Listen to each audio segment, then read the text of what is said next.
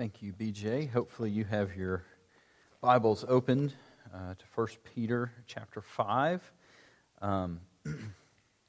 Just a short word, kind of as introduction to this text as we are working our way through the book of 1 Peter. It's been an interesting 2 weeks for me and for my family. We were, as you all know, we were under quarantine for 14 days. My oldest son had the virus and thankfully showed no symptoms, was fine, and so we are out from under that. But there were some stresses along the way with some various things that I don't need to mention, but other things like my mom had to go into the hospital with some heart things, and I'm just thankful for the elders of the church, several of whom I called and just leaned on, and I knew were praying for me and helped me with some wisdom along the way with some other things, and so I had that going on, and then I had the other side of being an elder in the church. And Saturday morning I was out running, and I know this is weird, but had 2 text message conversations going on at once while I was running. And one family was calling and just rejoicing. Their son was able to compete in an athletic event, and there was just some sense of normalcy. And it was almost like they're just kind of rejoicing that their kids got to be back out doing something fairly normal. And at the same time, texting with another man whose children were just pulled out of sporting events and normalcy, and just trying to rejoice and mourn and just love well. Today, we're going to be talking about the role of elders within the church, and I think that these are interesting times, and we'll close by talking about that a little bit. But you may ask yourself the question, why in the world, if Peter, as he's going through this letter, is leaning in and exhorting elders in this church, why in the world should I, if I'm not an elder, if I were one of you sitting in the rows this morning, why in the world should you listen? And the first thing I want you to see is that Peter expects you to listen. Notice in the first verse, he says, "Therefore I exhort the elders among you." So the very fact that he has written this letter to these groups of believers in Asia Minor during this time, and as he writes this letter, he's saying, I write to the elders among you. In other words, his expectation is that the church, the people, would be listening in. And so that's the first thing that I want you to see, and probably the most important. Some other reasons is that I think that as you listen to what Peter is exhorting to these elders, one of my hopes is that you as a body, one of the things is I hope that you learn how to pray for your elders. I think as we go through this text, you're going to see the responsibility and the weight of this, and that the elders aren't always given exact ways to do everything. And so one of the things I hope it gives you encouragement on ways that you can pray for us so that we would stay humble, that we would be courageous, and that we would love well. The other thing that I think is important is that it's also important, here at Signal Mountain Bible Church, I think in December we begin to take nominations from the body of men who will possibly serve as an elder, and you need to have in your mind what that office looks like, what these men, the role that they have. And so there's some accountability here, and I think it's important. So as you listen in, one of the things that you see as BJ read this text is that the structure here is pretty straightforward. This is Peter exhorting the men, elders, on how to shepherd the flock, on how to lead the people of God that have been entrusted to them. But one of the things that is vital in understanding this text is that you must understand the context. if you remember, if you've been with us, then you will know that Peter is writing this epistle to a group of people that were undergoing minor persecution at this point, but the heat is being ratcheted up, and we know that very soon after this is written, widespread, hardcore persecution is happening. And we know, if you've been with us, we've said it over and over again, that Peter is preparing the church to suffer. And as Peter is preparing the church to suffer, I think it's pretty clear that what Peter is doing in this context is he is also preparing the elders on how to shepherd a body that is going to be suffering. And so as we listen in and as we look, I want this to be in our minds. The first word of this new section is therefore.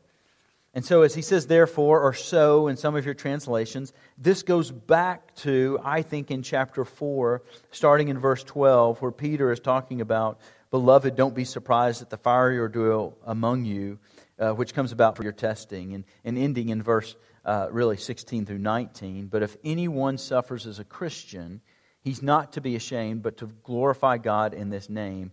For it's time that for judgment to begin with the household of God.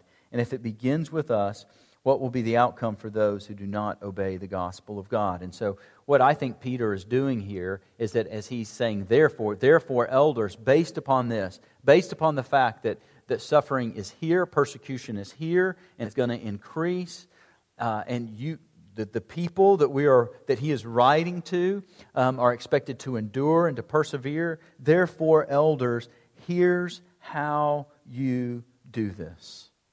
Here's how you do this. Now,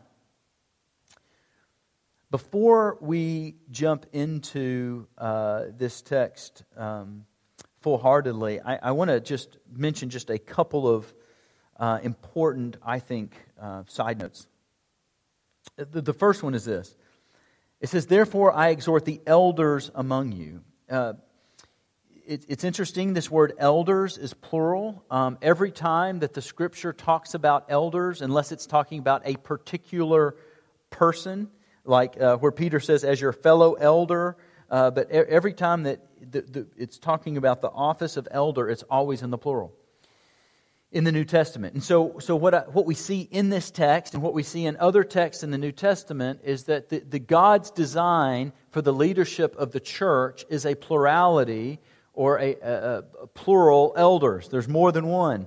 The model for the church is not like a CEO pastor model where the pastor comes in and makes all the decisions, does all the things. No, that the model for the church is for there to be elders. We see all throughout the New Testament, and we're not going to go into an in-depth study of this morning. We did preach on this several months ago as we were doing some distinctives of Singing Mountain Bible Church. But what you would see if you took a survey of the New Testament is that it was clear to see that there were elders that were the head of the church in Jerusalem, that Paul and Barnabas in Acts, as they are going and establishing churches, in Acts 14:23, it says that they appointed elders over every church. In Titus and in 1 Timothy, as Paul is writing to these churches, and he's instructing that they appoint elders and how to do that. And the assumption here in this text is that elders are the leaders of this church, of these groups of people, and there's not just one, that this is God's structure. And so as we jump into this text, there are several things that I want you to see that I think Peter is wanting us to see, that God under the inspiration of the Holy Spirit, that God is pointing us to. And the first thing that I want you to see in this text is that Peter gives us two examples of how to elder. He gives us two examples of how to elder. And the first one we see in the very beginning. I exhort the elders among you as your fellow elder. So Peter puts himself as an example as how to elder. Now think about this. Peter is writing an exhortation to the church, and he's going to say, shepherd the sheep. The most authoritative thing Peter could have said would have been what? as an apostle, I exhort you to do this. And certainly we see the biblical writers at times doing that. I believe that Peter here carefully is choosing his word by saying, as a fellow elder, shepherd the sheep. And that he's wanting to do this to give himself as an example so that the elders that would be reading this, the churches that would be reading this, would be able to identify with him, to see him as an example. And the first thing that I think we see is Peter being humble here. Peter being humble. Peter was not only an apostle, but a lot of people were looking to him as the apostle, the leader of the church in Jerusalem. But notice Peter says as a fellow heir, as a fellow elder, that he is doing it. He's writing in this way, in humility, to encourage these elders. Now, the other thing that I think is fascinating, there's many fascinating things about this text. But think about it this way. Peter is writing, knows persecution is coming. He's trying to prepare these elders for persecution. And think about this. What was Peter's experience with persecution like? As you think back to the first time that Peter experienced some persecution, when a young woman asked him, "Weren't you with Jesus?" What does Peter do in the midst of that persecution? Shrinks away. Then we see Jesus restore Peter, and then at Pentecost, when he is full of the Holy Spirit, next thing we see is that when persecution comes, as Peter is proclaiming the gospel, he stands firm on proclaiming the gospel and proclaims the gospel to the church. And one of the things that we know is that not too long after this letter is written, Peter is going to be executed in Rome. And so Peter, as he is preparing these elders to suffer, there is a sense, if they know his story, that they say, man, this man has been through it, and he has made mistakes, and we can look to him as an example of how to do it the right way. Being filled with the Spirit, standing firm in the faith, loving the people that are entrusted to us. Another kind of side note that I think is interesting here, as Peter is writing and giving himself as an example, and he calls himself a fellow elder, I think it's interesting that he doesn't use the word as an apostle here. And I think one of the things that Peter knows, and one of the things that we see in the early church, is that soon all the apostles will be gone. And so Peter knows that the shift in leadership of the church will be from the living apostles to the apostolic word. And that this word is to be kept and to be put in front of the congregation by the elders. In fact, in the New Testament church, in the New Testament, there are 3 words, and we see them in this text, that there are 3 words that are often used, that are often translated as elder. And they're all combined in this text to refer to the same office. And in other texts in the New Testament, it was a century or 2 later in the church where those words were kind of parsed out and other offices were kind of put into place. I don't think, it's my opinion that the church was never meant to function in that way. And so one of the things that I think we see going on here, as Peter is writing and using himself as an example, he is foreshadowing. He's saying, as a fellow elder, shepherd the flock, foreshadowing what was to come. Now, Peter not only describes himself as a fellow elder, but the 2 other ways in which he describes himself, I think, is meant to give an example and to give confidence to these elders as they learn what it means to shepherd the flock. Notice the second thing Peter says about himself. I exhort the elders among you as your fellow elder and witness of the sufferings of Christ. Now, there is much debate over how much of the sufferings of Christ did Peter witness. And the debate circles around, did Peter actually see the crucifixion? Some some people take this so far to say that they don't think Peter was the author of this part of the text because he didn't see the crucifixion. I think that's just a far leap and jump. I think as Peter walked with Jesus, he saw much of Jesus' suffering. He saw people abandon Christ. He saw people say that Christ had a demon. He saw Jesus maligned. He saw people pick up rocks in order to attempt to stone him. He saw Jesus being taken away. He might have seen the crucifixion. We don't know. And I don't think it really matters. I think what we see is that Peter saw enough to be able to say that I saw the sufferings of Christ. Not only that, but when Jesus, the resurrected Christ, appeared to Peter, I think Peter also saw the marks of the suffering of our Savior on the cross.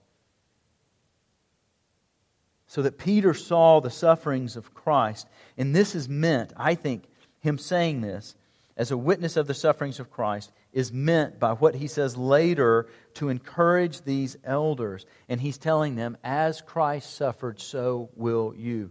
Look at chapter 4, verse 1. Therefore, since Christ has suffered in the flesh, arm yourselves also with the same purpose, because he who has suffered in the flesh has ceased from sin. And so I think what he's saying is, as a witness of the sufferings of Christ, I am marching into and leading in the midst of suffering myself. You elders, stick with it. You can do this. The third way that Peter identifies himself that I think brings him as an example and gives confidence to these elders is also seen in this verse. He says, a fellow elder, witness of the sufferings of Christ, and a partaker also of the glory that is to be revealed. Again and again in this epistle, in this letter, when speaking to people who were suffering and would suffer, Peter calls them to look to the end of their faith, the salvation of their souls, the inheritance that is being kept for them, the reward that they will get at the end of their race. And Peter is saying, this, I am also a partaker of the glory that is to be revealed. In other words, elder, suffer well. Don't live according to the current circumstances that you are in, but know that this office you hold will one day, the glory will be fully revealed to you. And Peter is saying, this is how I am living my life. Now, the second example that we get from this text, and this is maybe a little more subtle, but I think it is crystal clear. The second example that Peter points us to is Christ. Look at verse 4. He says, and when the chief shepherd appears, you will receive the unfading crown of glory. Now it's interesting in this text that Peter calls Jesus the chief shepherd. If you go up, if you remember what BJ read earlier, notice in verse 2, I exhort you elders, shepherd the flock of God among you. There's a play on words here in the Greek, and it's more literally, this is shepherd the sheep of God.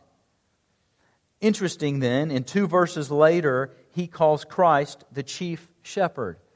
If we were to go over to chapter 2, verse 25, Peter writes this, for you were continually straying like sheep, but now you have returned to the shepherd and guardian of your souls. Fascinating here.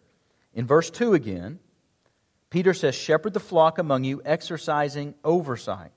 This word oversight is episkopos. It's overseer, the root word for overseer, in which we also translate elder. In chapter 2, verse 25, the word here, you have returned to the shepherd and the guardian of your souls. That also, the word guardian, is overseer.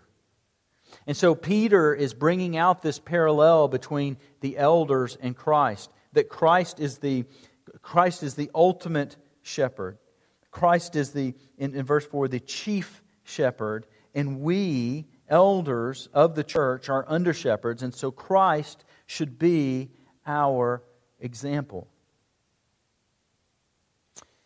And notice as he's saying this, notice he's not saying your sheep. He is saying they're God's sheep.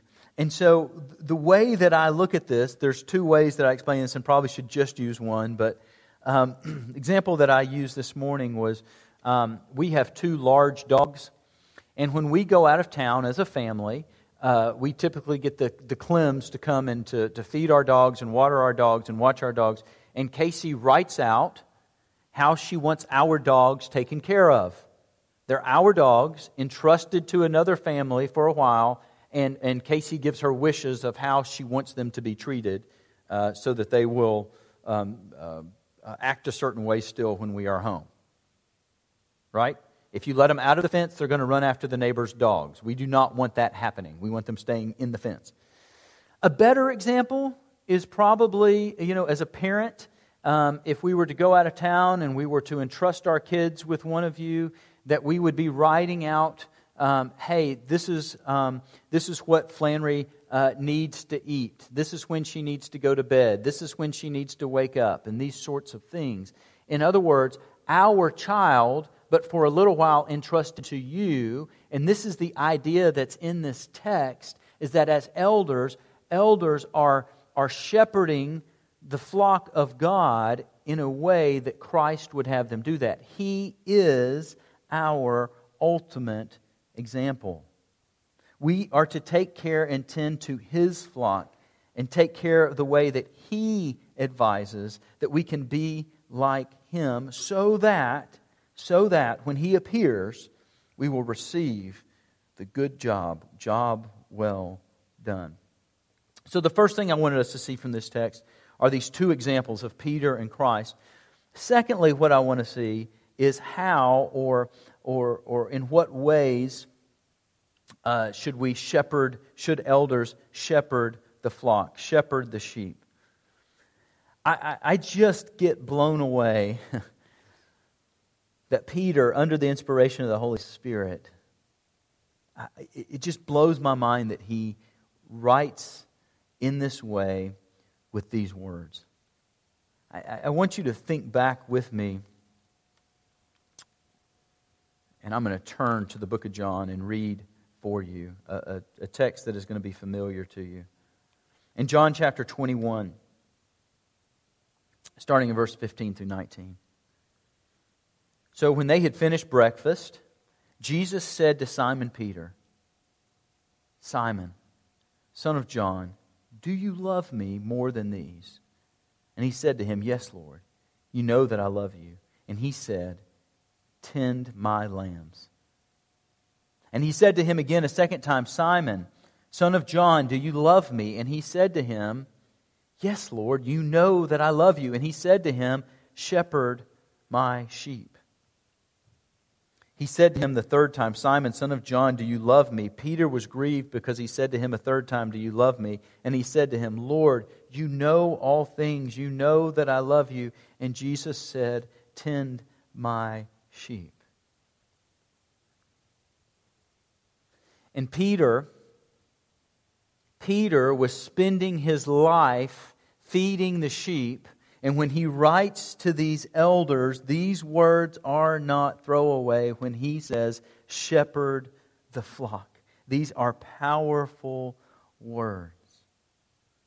And what Peter is calling these elders to do is what he was called to do by Christ, and that is to feed, to tend, to pasture his sheep.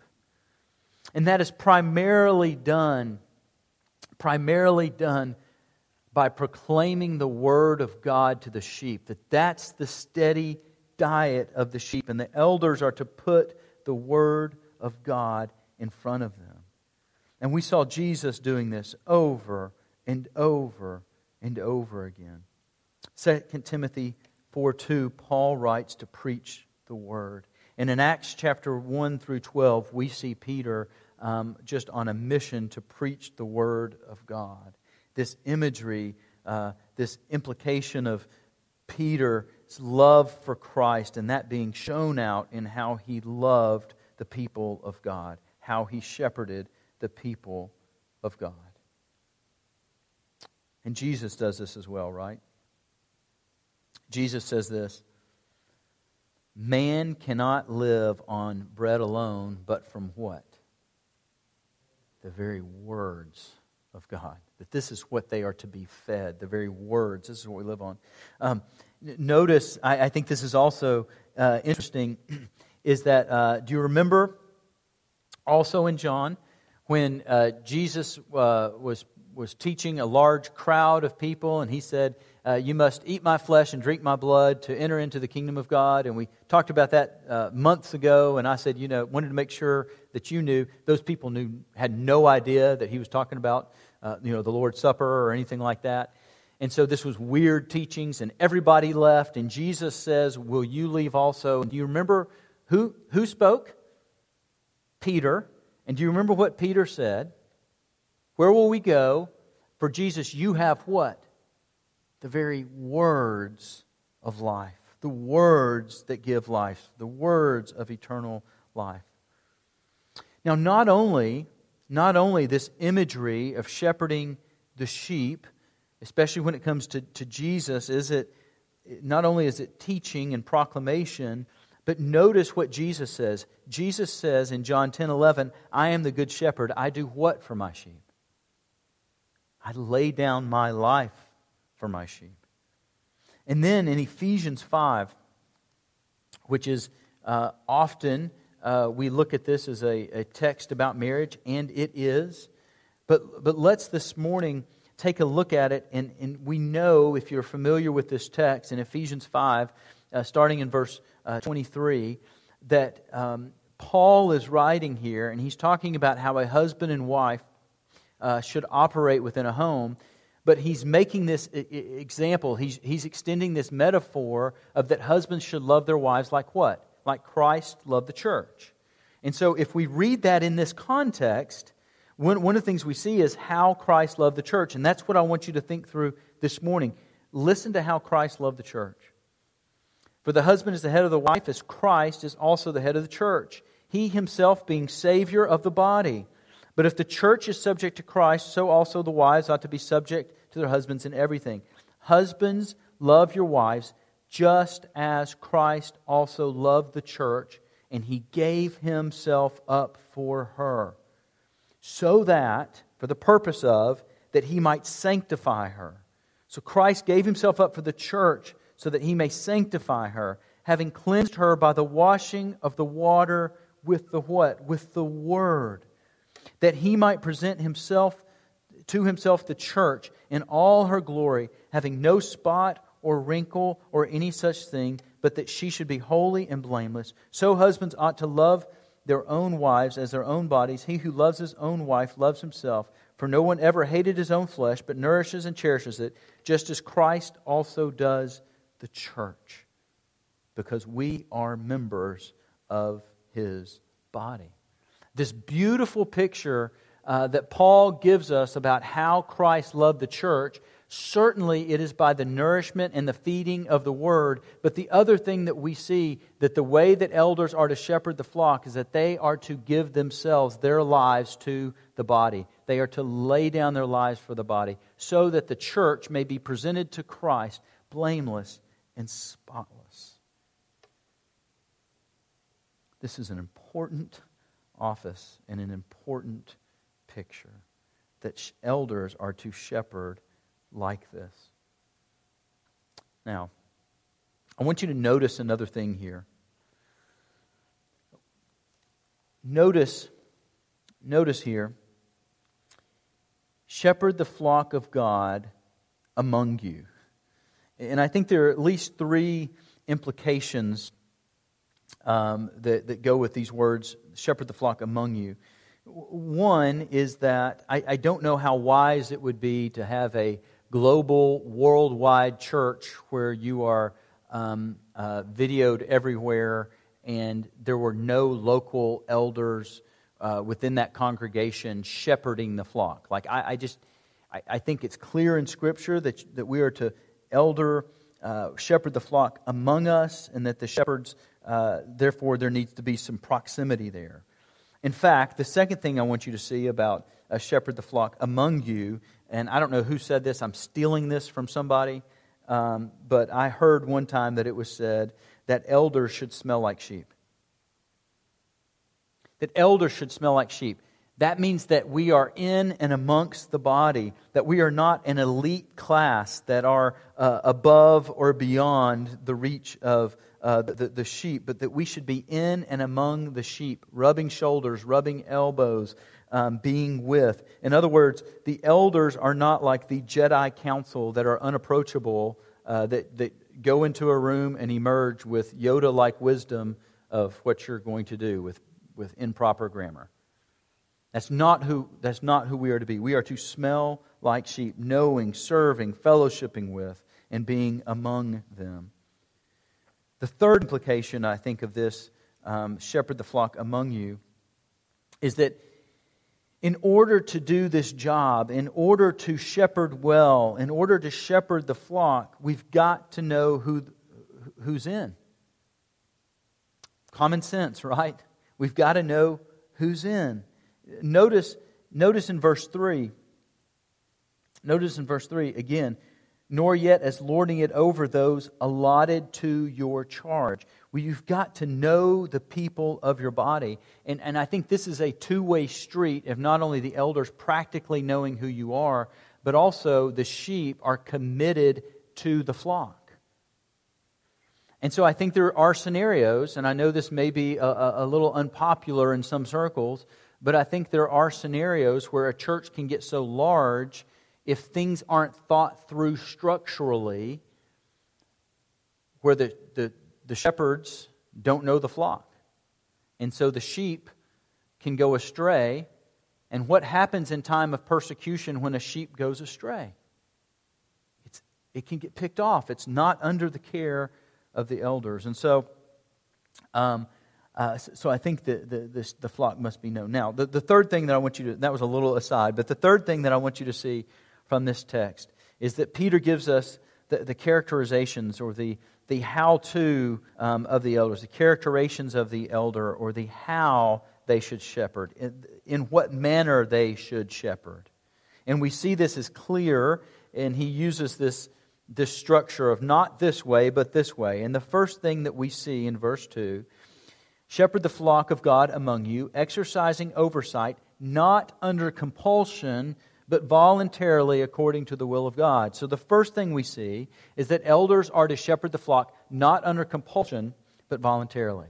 That there shouldn't be someone who is drug into the office of an elder. I have been in churches where because of someone's status or stature or whatever, that they were almost forced to be an elder, and this is just wrong. Nobody should be drug in, kicking and screaming, as it were. Think about it this way. If you've got someone that's just an elder because they felt under, they're in this first context, the under compulsion, what's going to happen to that man when persecution comes? Is he going to joyfully, out of the great heart that he has, shepherd the flock? No, I think he's going to be gone. It's interesting, this word, compulsion, is also used in 2 Corinthians 9:7, where Paul is talking about giving. And he says, don't give money out of compulsion. But he says, rather, give freely because God does what? God loves a cheerful giver. Let's pass the plates. No, just teasing. God loves a cheerful giver. Now, what I think is fascinating, don't do anything out of compulsion. God loves a cheerful giver. I love the parallel here and want to apply it to the elders. Don't elder out of compulsion. Here should be the phrase, God loves a cheerful elder. I love that connection, and I think it's good and right for us to have in our mind. So that's the first thing. Not out of compulsion, but voluntarily. Secondly, the second characterization is also in verse 2. Not for sordid gain, but with eagerness. That the elder should be eager to shepherd the flock. That the elder shouldn't be shepherding the flock because of sordid gain, because of that he might be compensated. for that. The New Testament over and over again warns against false teachers that are peddling the Word of God out of false motives. And that is the warning that Peter is giving us this morning, is that we are not to do that. This doesn't mean, and if you were here for our sermon on elders, we do think it is biblical to pay an elder in order for he to be able to set aside as his main job and vocation to preach and teach the Word of God. The key here is the motivation. Is the motivation sordid gain? Or is the motivation eagerness to express the Word of God, to shepherd the sheep among us? And we can look out, I don't even need to go into it, but we can look out, and there are no shortage in our days of men who are taking pulpits simply for the sake of building, in some cases, multi-million-dollar industries that support themselves. And understand this. Here's the warning. If money and sordid gain or financial security is the goal of a man getting into the office of an elder, again, when persecution comes and the money dries up, what's going to happen to that elder?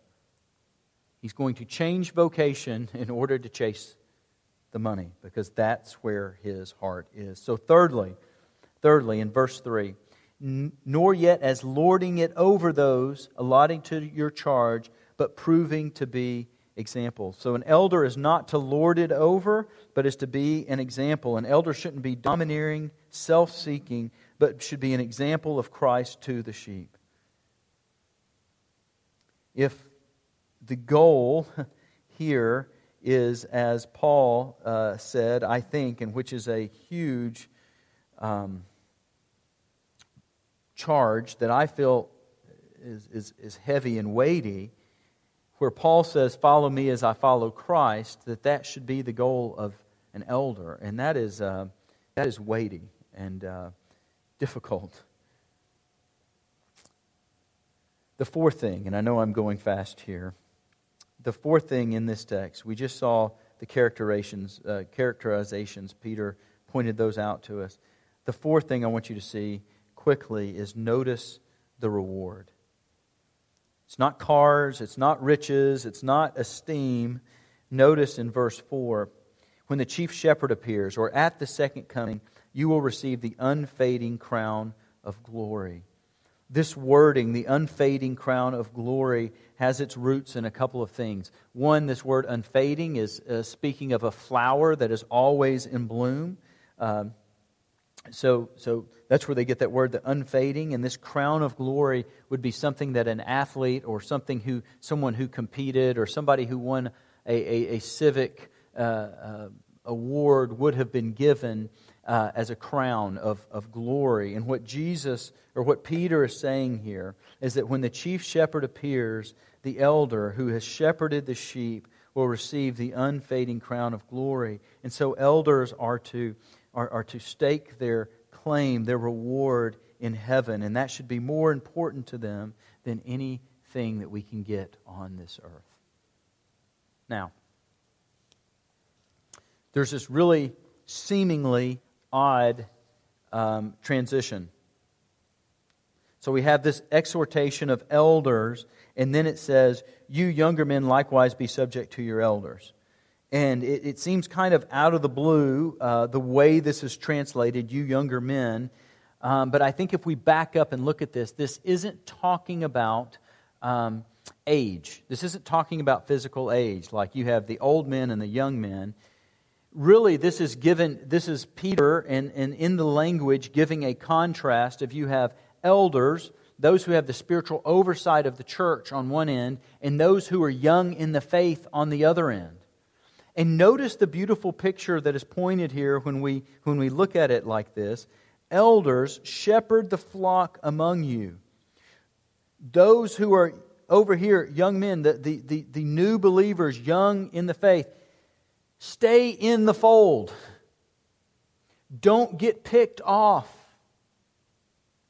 You have a responsibility. Put yourself under the authority of the elders. It is what is best for you. Don't go out as a lone ranger Christian, because if you do, when the persecution comes, if you have not been fed well, if you're not placing yourself in a position to be fed, if you're not placing yourself into a position to be shepherded, you may not endure. Again, proximity here is important.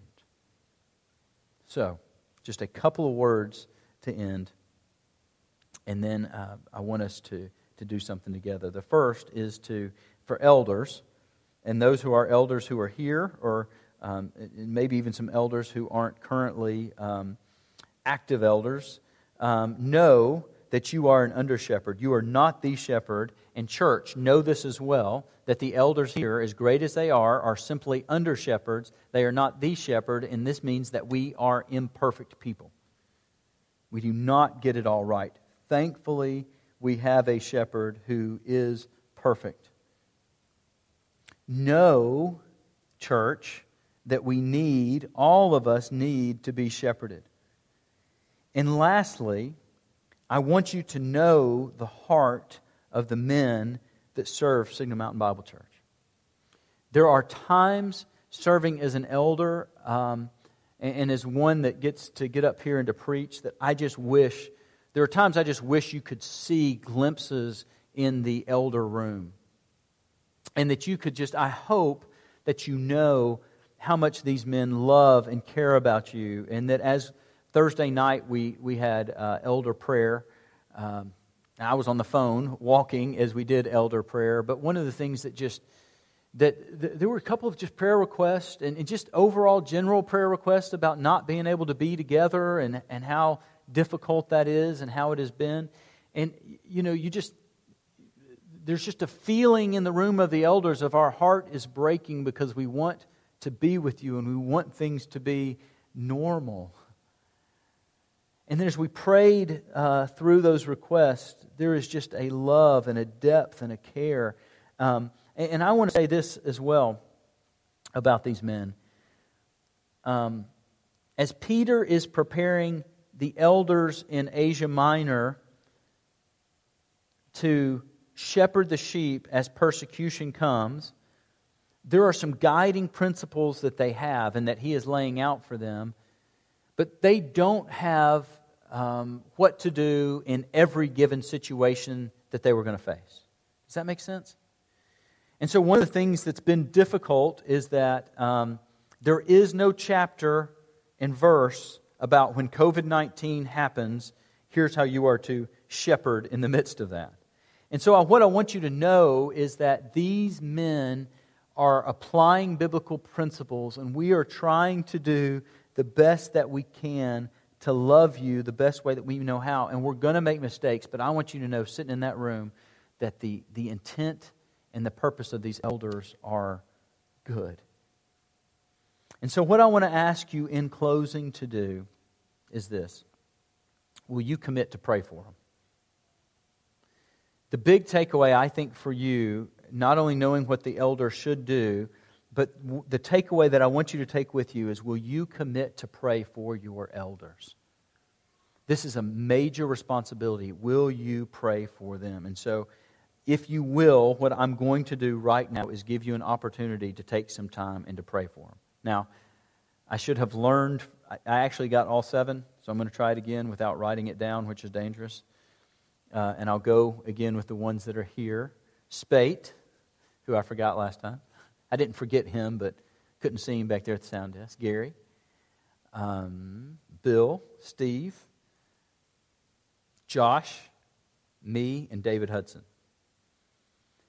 Would you commit right now to praying for us? And so we're going to take a time. And if we weren't under the pandemic, I would have you group up and do this. But we are. If you're at home, group up with your family and spend this time praying for your elders. We need it because we're not Jesus. We're just striving to be and care for you like He would have us to do. So let's take a moment to pray, and I'll close us out in a moment. So just please pray with me for these guys.